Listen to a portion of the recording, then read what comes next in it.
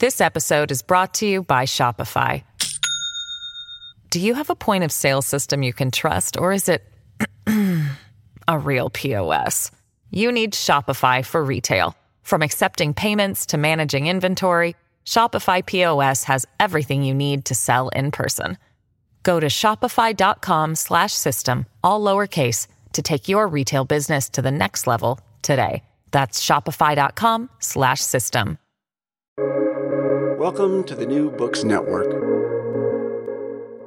Hello, everybody, and welcome to New Books in Economics, a podcast channel from the New Books Network. I'm Peter Lawrenson, an associate professor of economics at the University of San Francisco. So when we think about China's future prospects for economic growth, we often focus a lot on hot areas and industries like the low-end, export-oriented manufacturing sector that drove growth for most of the past few decades, or the AI-fueled tech boom of recent years. But for any country, one of the most important determinants of the long-run economic growth is human capital, the education and health of its workers. Our guest today, Yanzhong Huang, has written an important book on China's environmental health crisis, examining not only its effects on people, but also the political and institutional barriers that have made it a hard problem to solve. The book also provides a great window into the way the Chinese system works in general, as the problems it outlines recur across a variety of economic and other policy areas. Yanzhong is a professor at Seton Hall University and director of its Center for Global Health Studies and a senior fellow for global health at the Council on Foreign Relations. Among his many other accomplishments and credentials, he received his PhD in political science from the University of Chicago and is a member of the National Committee on U.S.-China Relations Public Intellectuals Program. And his book is called Toxic Politics: China's Environmental Health Crisis and Its Challenge to the Chinese State. So, Yanzhong, thanks so much for joining us. Now, when people think about political science, public health is usually not one of the first topics that springs to mind. So how did you get interested in this broad area? I know you've been working on it for many years, even before this book. Interesting question. Actually, this morning when I was giving a presentation at the Johns Hopkins University SCIENCE event, I was talking about the impact of the COVID on U.S.-China relations, and it was also time to celebrate the release of that book, on engaging China, the 40 or 50 years of history, recognizing the achievement of Professor Mike Lampton. It was a long time faculty member of the Johns Hopkins University. In fact, I was found it is interesting because Mike's research, his dissertation was about the politics of medicine in China in the Mao era.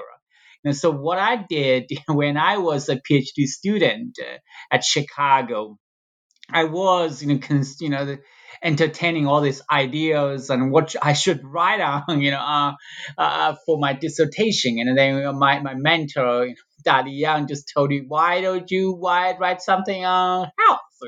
I thought initially it was sort of a crazy idea, to be honest, because who would expect a political scientist to write on public health? But after I read Mike's book, I realized there's a lot a political scientist could actually write on in terms of the health politics in the post-Mao era. So my work was basically built upon Mike's work, even though the focus is on the post-Mao health politics. So that's sort of like nurtured my interest in study, health issues from a governance, foreign policy, and national security perspective. So now I have this bifurcated interest. Right, on the one hand, I'm interested in global health issues, but in the meantime, I also have a regional interest in China. Well, that's great. Yeah, I mean, certainly, obviously, these days, I think politics and public health have been much more intertwined in a lot of people's minds since the pandemic. But it's great that you were able to connect to this area early. And of course, as we all do as academics or in any other kind of intellectual endeavor, you're always standing on the shoulders of giants and trying to make your own individual incremental contribution to bring things up to date and keep track of how things are developing. All right. So your book is about the environment and public health. And so in the U.S., when we think about China and the environment, we usually think about climate change, since that affects us directly. It's in the news here all the time. Why don't you first tell us more about what are China's other environmental problems that you focus on in the book, and how are they affecting the Chinese people? Well, actually, speaking of climate change, right, certainly what sometimes we confuse is too, right, that this, the contributor, right, to the greenhouse gases, most of them, actually are not considered, right, the pollutants, that causes air pollution, right? The issues like PM 2.5, the ozone, this is actually not a major contributors, to greenhouse gas effects, right? So here, but the book is focusing more the pollution, right? Air pollution, water pollution, and soil pollution in China, even though it also tries to shed light, this policy process in terms of China, how to deal with this climate change, because, these two, even though there are differences, they are still interrelated in terms of, that, if you consider the corporate of the air pollution, right, like this fossil combustion, right, they themselves also an important contributor to the climate change. So, I want to focus on the three major links, air pollution, water pollution, and soil pollution. And I found, indeed, that this pollution, that this has been a major um, uh, environmental health hazard in China. If you look at, the outdoor air pollution, right, that is it is considered the largest single environmental health risk, because it's linked to 1.24 million premature death in China. That accounts for nearly 40% of the global total. Right? And of all the risk factors for pollution associated, mortality, this ambient, PM 2.5 is actually the number one killer. Right? It is responsible for more than 1.1 million deaths. That is 1/4 of the total global attributable death, and 21.8 percent of the attributable global disease burden. Right? This is in China. So the pollution has indeed been a major challenge to China's environmental health. There's other challenges, that associated with like food safety, right? Because pollution right now is increasingly also a food safety issue, right? China has a saying, that for the emperor, the people are everything, right? For the people, food is everything. But if you look at right how that the food safety, right, the issue in the country. There was a study in 2002. They found that in one of the few nationwide food safety tests, right, the Ministry of Agriculture might found that nearly 28 or 29% of the rice samples, were laced with levels of lead, that exceeded national safety standards, and 10% of them had excess, cadmium. So all this, that has also important, profound implications for China's future.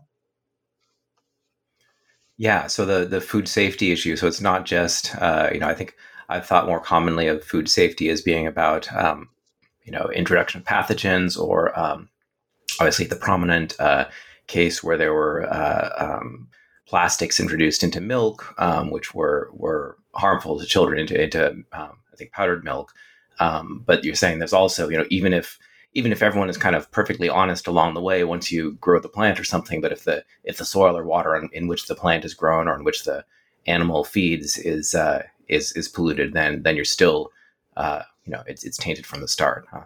Absolutely, yeah. Well, so this is how that when we talk about food safety, it's not just about adulterated food, the melamines, the chemicals, being like mixed in the food, but also the pollution, right?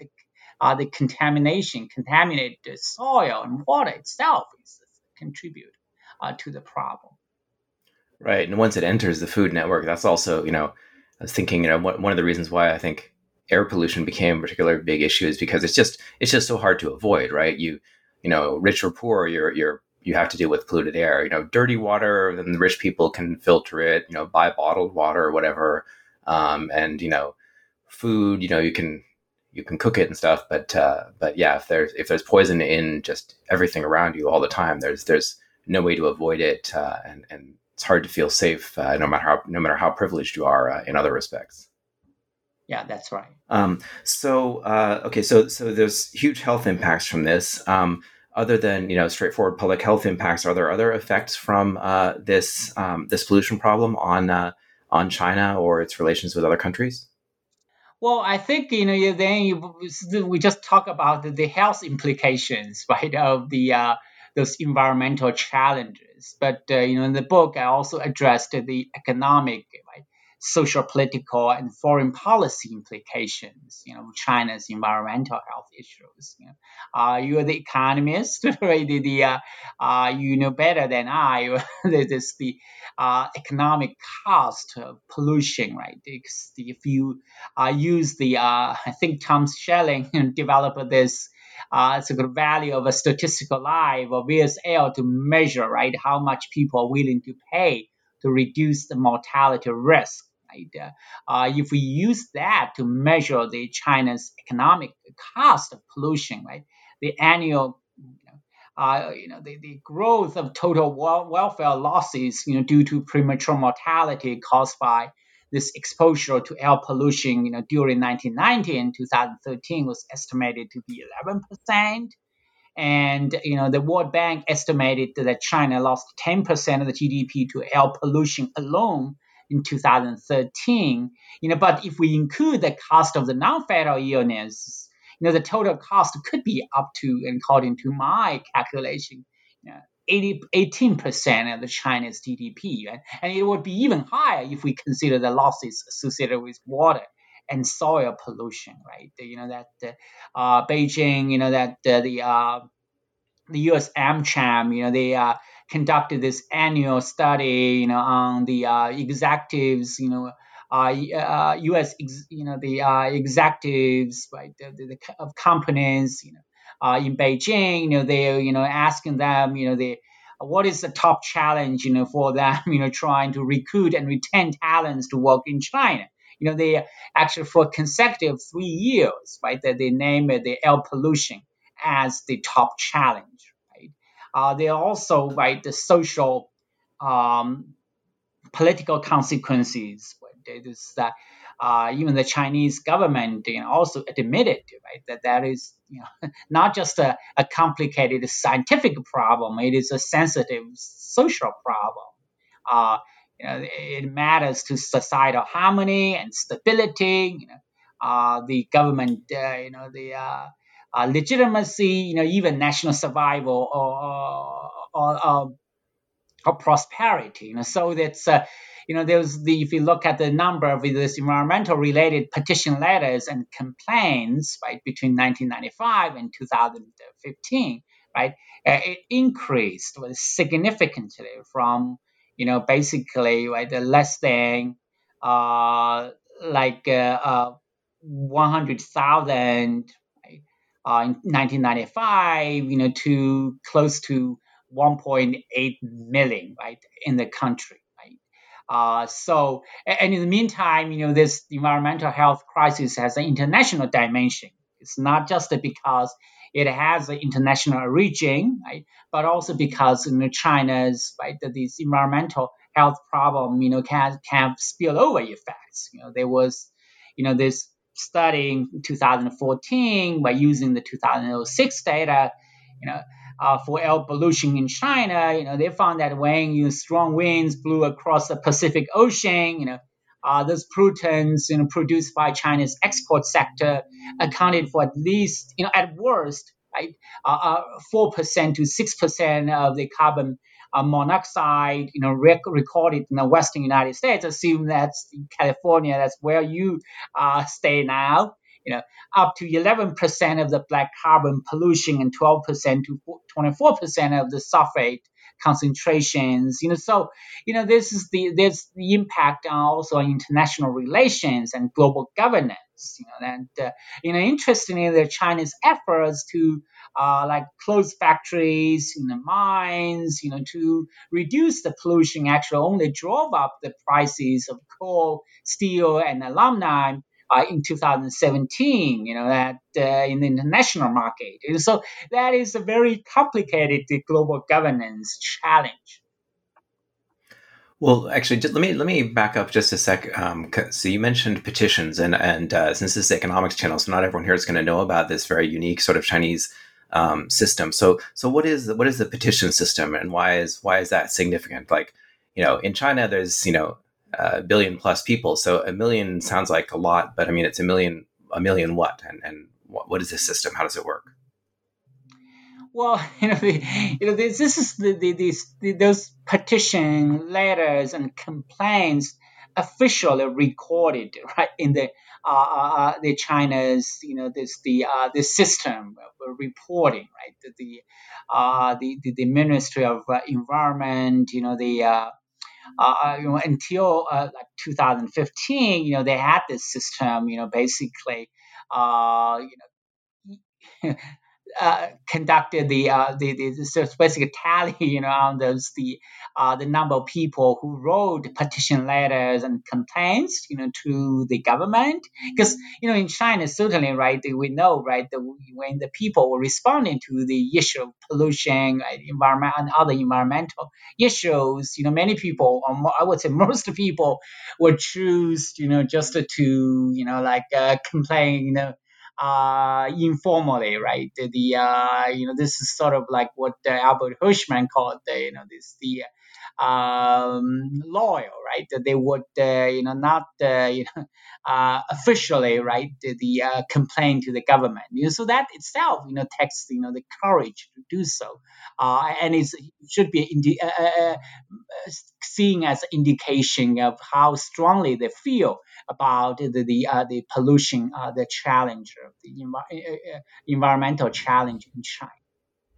Right. So this might be a letter written by someone who says, "Hey, there's the river next to my house is black and mucky and smells like petroleum," or something like that. Or they might get a group petition together and have 20 or 50 or 100 people sign it and say, we're all really worried about this new factory that's going in, things like that. That's right. So, there could be like, the initial, until like 2010, most of that is there's complaints in the form of petition letters, right?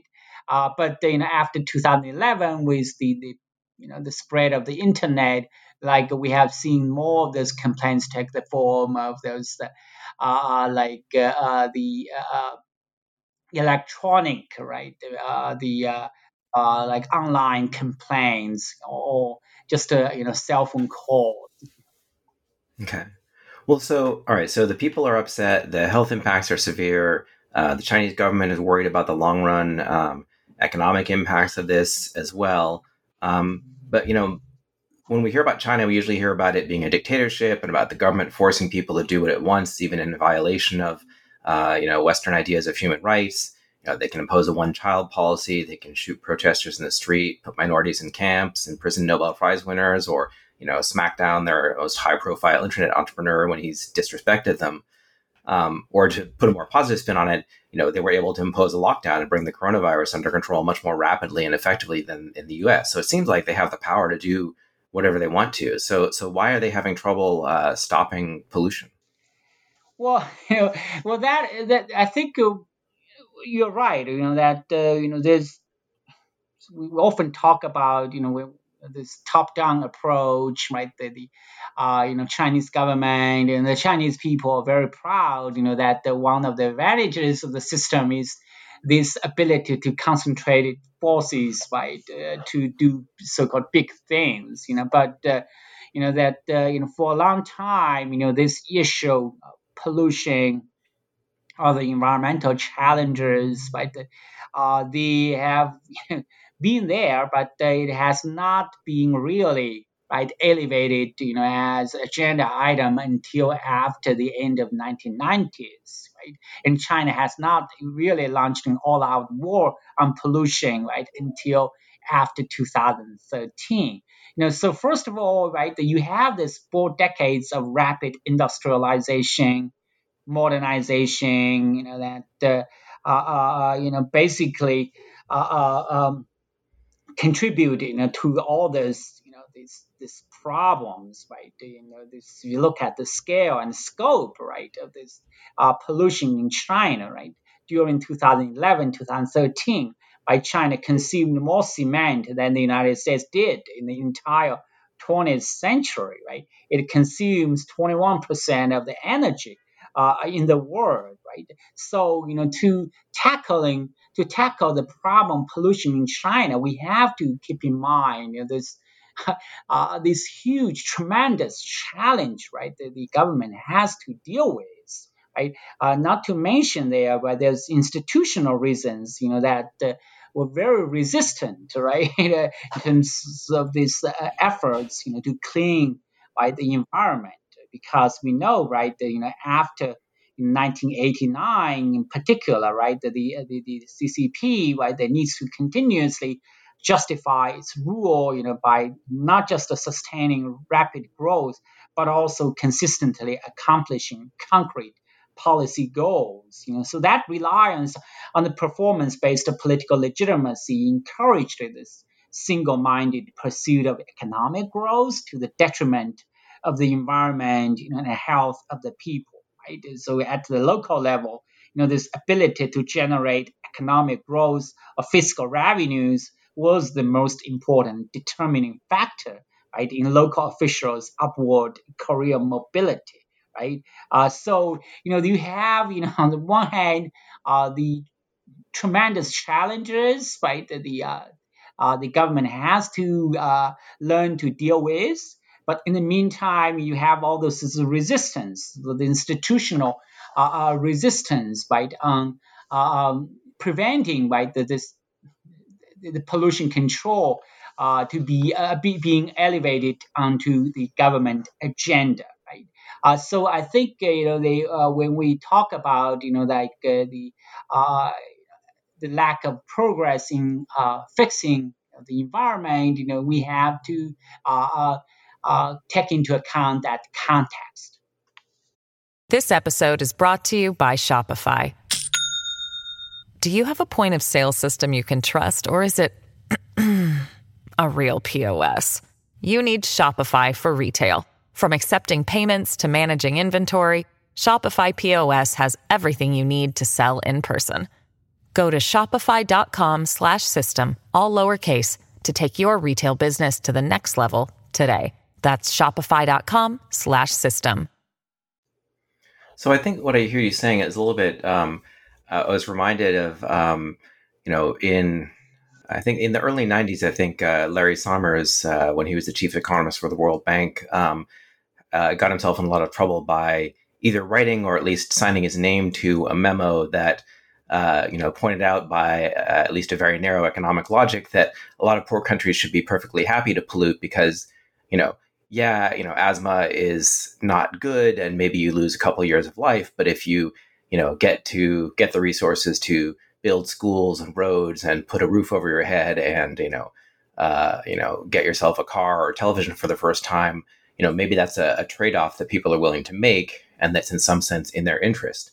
Now, I think he lost his job for that one, but in a sense, what I hear from you is there's a little bit that they didn't solve the problem. It sounds like both at the top levels of the Chinese government, they said economic growth is what we need, and even at the levels of that was the command coming down, but also that was the pressure coming up. Ordinary people weren't saying no, please don't put a factory here.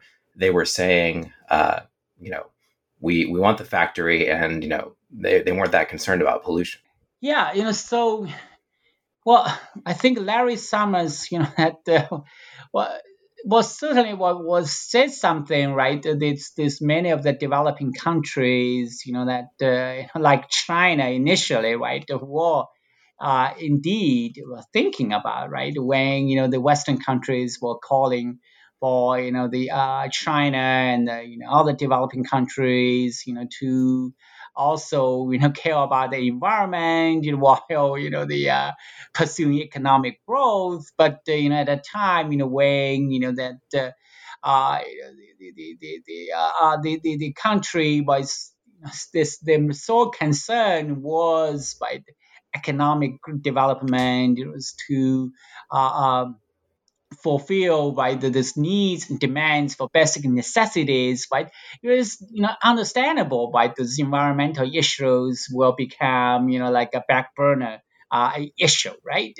But but people's expectations change, right, as China grows, become more prosperous. The people also, they had their expectations change. Well, they were no longer value those basic necessities, right. They started to value increasingly, right, the importance of health, other like needs like leisure, right. This is also measured by this VSL, right, this value of statistical life approach, right. They find that initially, right, that this the people are willing to pay like 1 million yuan, to reduce the mortality risk, right?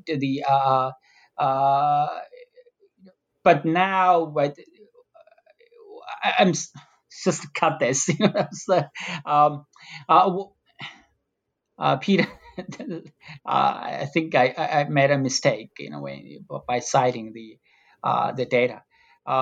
I think if we look at the studies, the surveys conducted by Chinese economists, right, in Shanghai and Chongqing in 2005 and 2006, they found that the value of statistical life, that is an estimate of how much people are willing to pay to reduce mortality risk, right?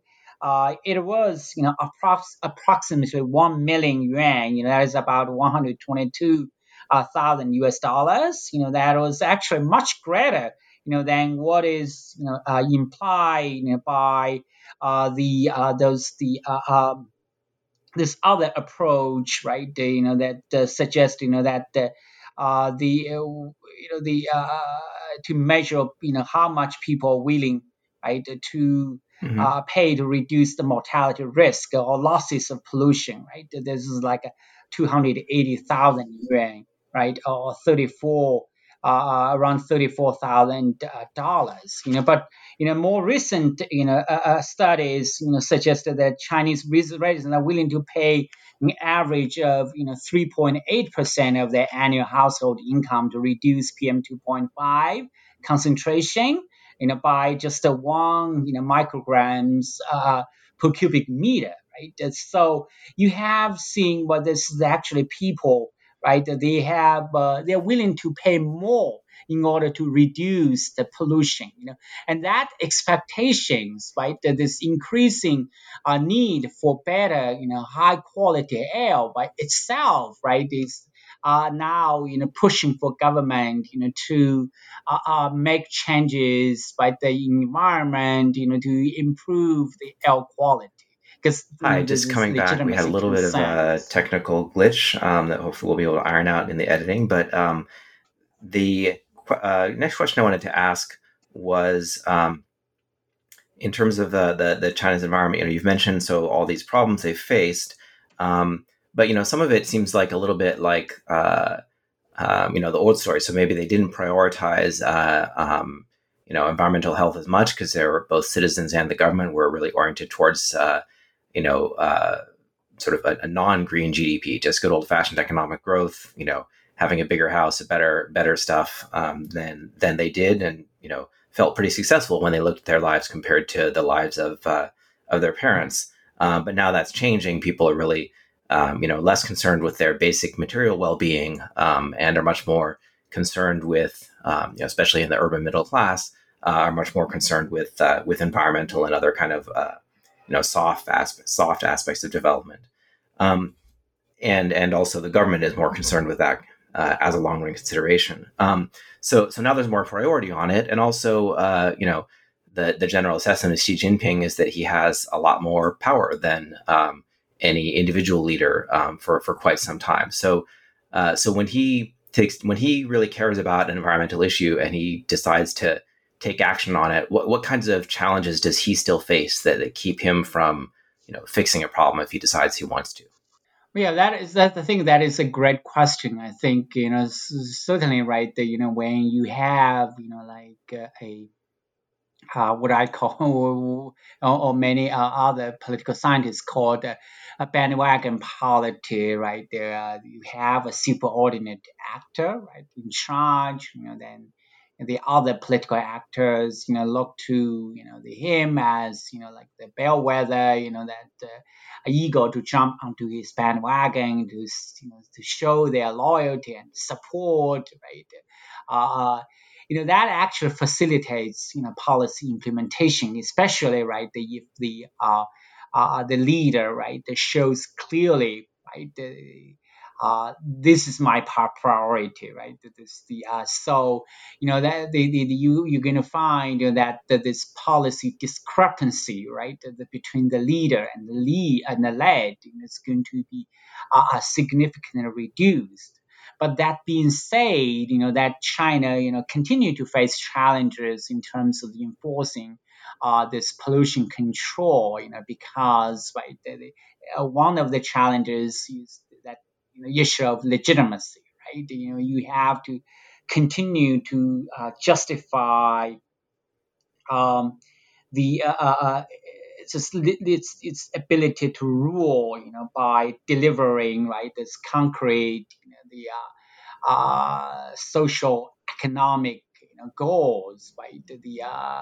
The fulfillment of those goals, that is not just about social progress in terms of the pollution control, but also when we talk about the economic progress. Unfortunately, right, even with all those calls on green GDP, right, that this pursuit of the GDP growth, continued to be a very strong incentive, right, that leads to the local government officials, to pursue robust economic growth, sometimes to the detriment of the environmental quality. Right? That is particularly a concern, right, in the post-COVID era in China, because they have this strong push, right, to recoup the losses associated with the pandemic. So you are seeing that they have issued more permits to coal-powered plants, right, in 2020, than in 2018 and 2019. The steel production has reached a historically high level, more than 1 billion tons now, right? Even though the government is concerned about those so-called excessive the steel production capacity, and trying to crack down on those the steel mills. Some provinces trying to to produce the steel without the government permission. There's but this remains the concern in China. That they have find for example this I think in March this year, the 4 steel mills failed to implement production curbs during even the heavy pollution days. They were also found to have falsified. So what happened to those guys? So I guess that's because what I think of, of course, in any country, especially one as big as China, I can imagine there's going to be people who want to work around the central orders. it's not formally federalist, but sometimes it's been compared to a little bit of a federalist system where there's some independence down below. But these days, given that if Xi Jinping or people acting on his behalf, if he really cared about the issue and he said, "Hey, shut down the steel mills or pause them when the air is extraordinarily unbreathable," and they don't, were there any consequences for the people who snuck around and kept the mills open? They have this is again, this is a top down approach, right? They have sent inspection teams, right? That's the to the local level, just to enforce the government, the environmental control, the pollution control measures. They were indeed, but the local government officials, who neglect their duty of environmental protection would be disciplined. Some were even even lost their jobs. But the thing is that as long as systematic level, right, the risk of being caught, and the cost, right, of being found, to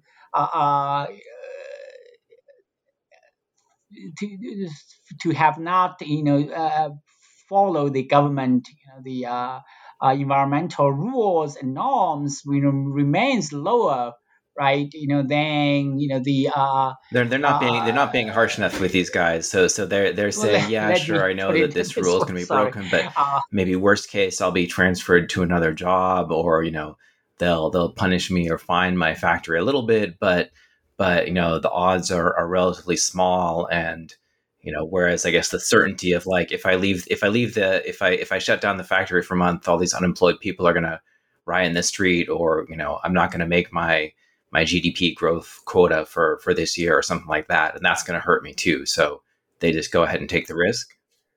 Yeah, absolutely, right. As long as the odds of being found, right, remains small, as long as the cost, right, of the not honoring the government environmental rules, remains low, and if you could, being asked to, like temporary shutdown, then later you could reopen, right? This is all, like going to send a signal, right? The cost is really, not as high, as when you compare to the benefits, right? The of excessive production, right. Okay. That the causes so pollution, even the mighty Xi Jinping doesn't have all the power that he wants, and maybe he's got a little bit. It sounds like he and the other top leadership have a little bit of mixed feelings about how much they really want to tamp down economic growth. Kind of like in the U.S., right? We everyone says individually, like, I want clean air, but you also want a job. And when it comes down to like clean air, for everyone versus a job for me, maybe I'm going to choose my job first. But what about from the bottom up? Do citizens have any power to push for change in China? Has there been any developments or success stories in that front? I mean, successful protests or NGOs that can push back when maybe if these local governments are not doing what the central government says that it wants? Well, if you look at the social participation, right, even though, right, when the China launched that war on pollution in 2013, that it officially encouraged the social participation, right, in the process of pollution control. But we know that after 2012, right, the civil society organizations, has, this in terms of the participation process, policy process, have overall, being discouraged, right? As it's there are maybe still, right, the civil society organizations promoting for environmental protection, like margins, IEP, right? But overall, they are. The numbers are small. They are, their ability, to participate effectively in the policy process remains, like negligible. This is again, it's a very top-down process. In fact, the COVID-19, right, this government response, just to demonstrate, that how, that this top-down approach worked, right, in dealing with a major crisis again, right, that would reduce the incentives for engaging, the civil society organizations, right, in pollution control. Not to mention, that in terms of tackling pollution, right, there is no strong consensus, right, in China, even among the Chinese public, right, that this is something we got to do, right. This is something that this the government needs to, right. right, So there's progress in the prioritize. sense of making it more of an issue, or taking it more seriously than they did in the past, but and then maybe the central government has a little bit more leverage than it did, but at the same time, it's also undercut a lot of the sort of developing civil society elements that kind of in the 2000s were starting to mobilize on behalf of environmental protection. And so now those kind of bottom up forces have been weakened relative to where they were before. Yeah, I think this is a major difference, right, between what the environmental protection movements, right, here, right, in the United States, and that if there is such a movement, right, in China, right, the U.S. is more like a bottom-up process. In China, it is more a top-down process. So this is how that maybe in 2016, you would still have the hope, right? Even at the government officials also Mm-hmm. hope, right? After the Chai Jin's documentary, Under the Dome was released, right? The newly appointed environmental minister, congratulated her, right? Those I think she was hoping that that was going to galvanize social forces, pushing forward the environmental, the protection agenda, But once that this so-called the China's the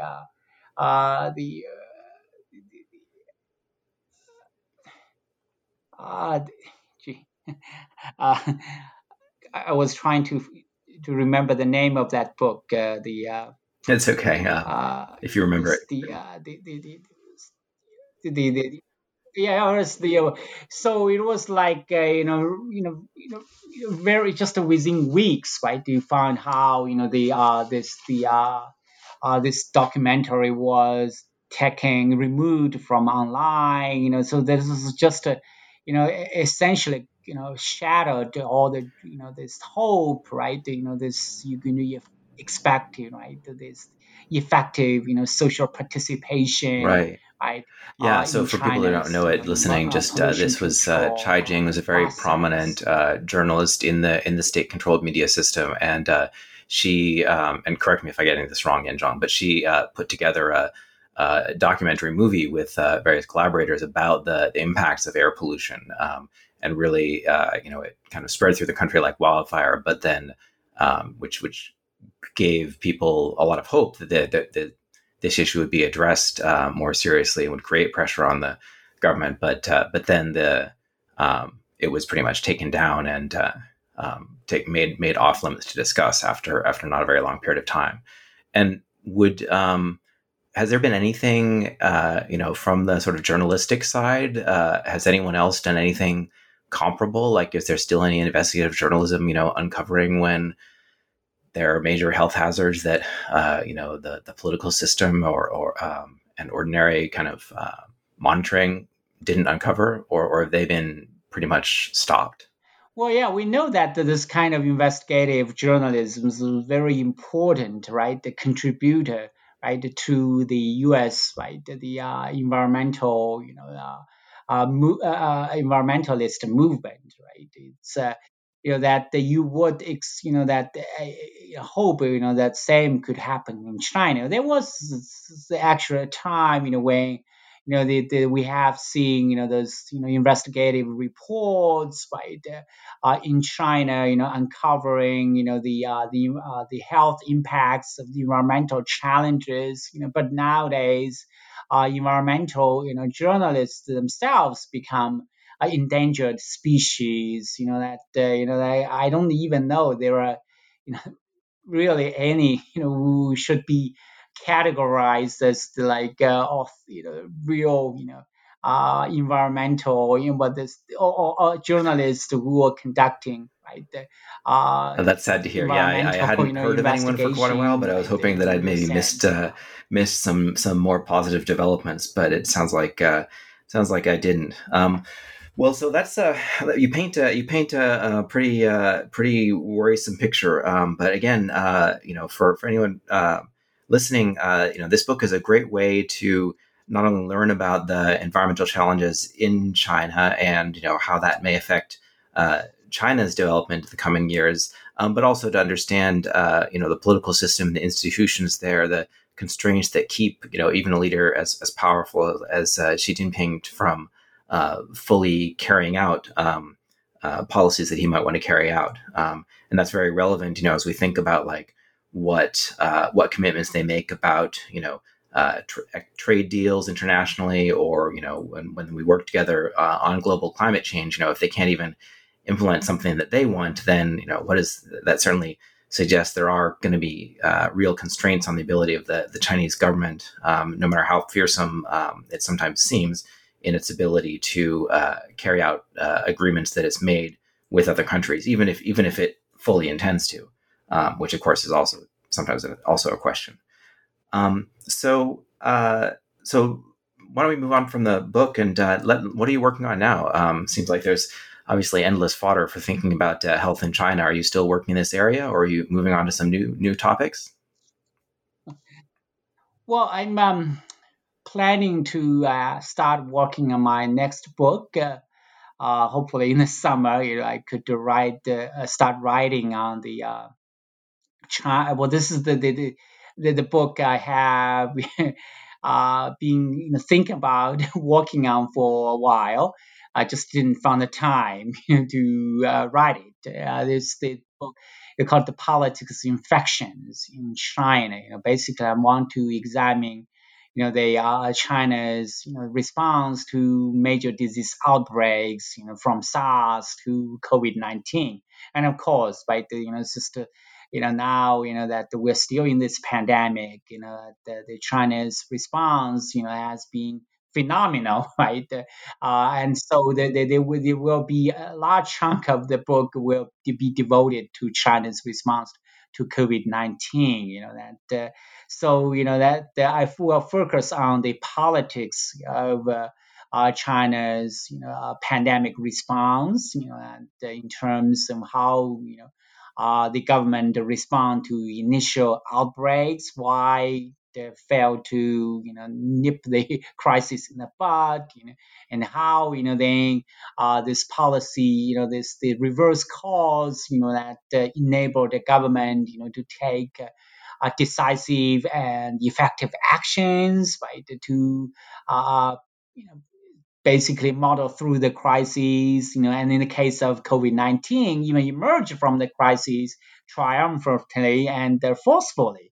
So there's a lot to talk about, and what I found interesting is that when you look at the pattern of the government response to the COVID-19, again, right, it's that policy pattern is no different from no, not fundamentally different from its response to like population control problem or pollution control problems, and there's no fundamental change in the public policy process.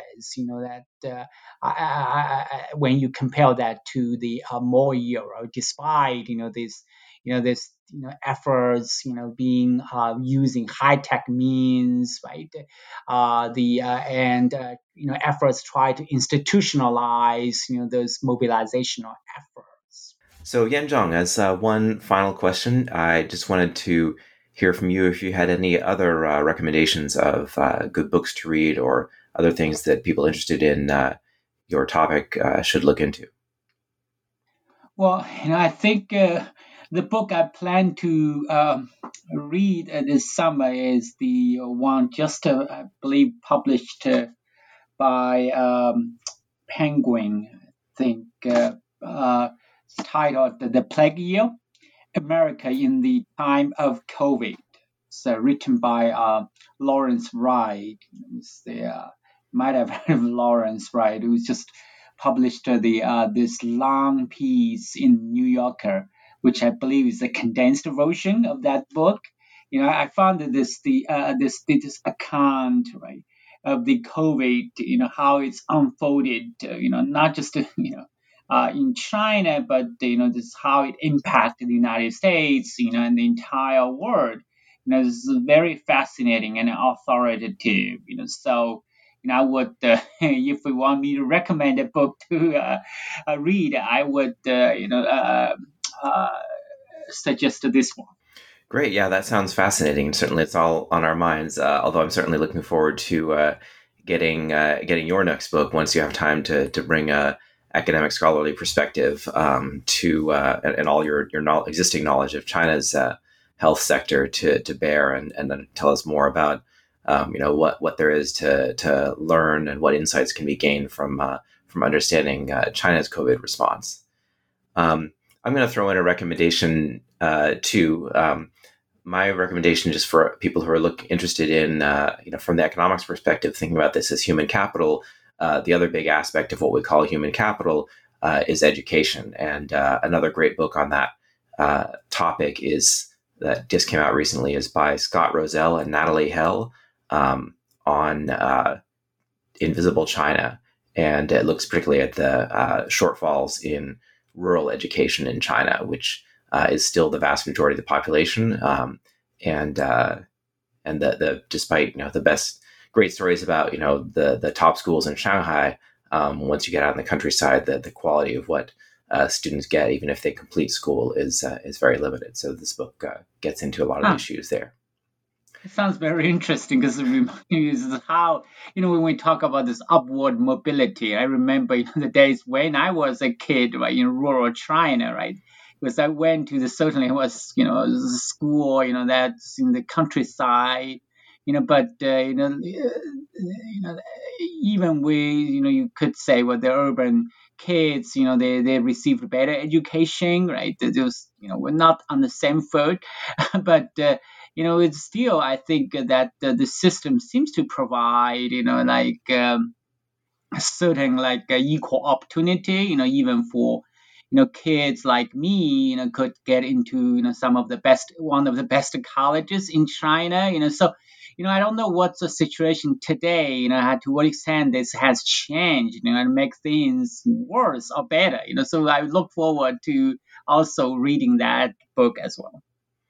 Yeah, well, I won't spoil the whole thing. I think part of it is, a big issue is that, all the families have left the countryside, so the children are often just being raised by grandparents who don't have the energy or skills to educate them. And then also the educational needs are much higher. So, there's always been exceptions like you who, can come from humble beginnings and obviously rise to really high levels of academic achievement. But I guess on average, the situation is still pretty dire. Anyway, but I'll leave that maybe for another podcast or for people to pursue on their own. Well, thank you so much for meeting with me and having this conversation. It's been really informative. And again, hope everyone will go out and get your book, and we'll all be eagerly waiting your next one. Well, thank you, Peter. It's a pleasure speaking with you.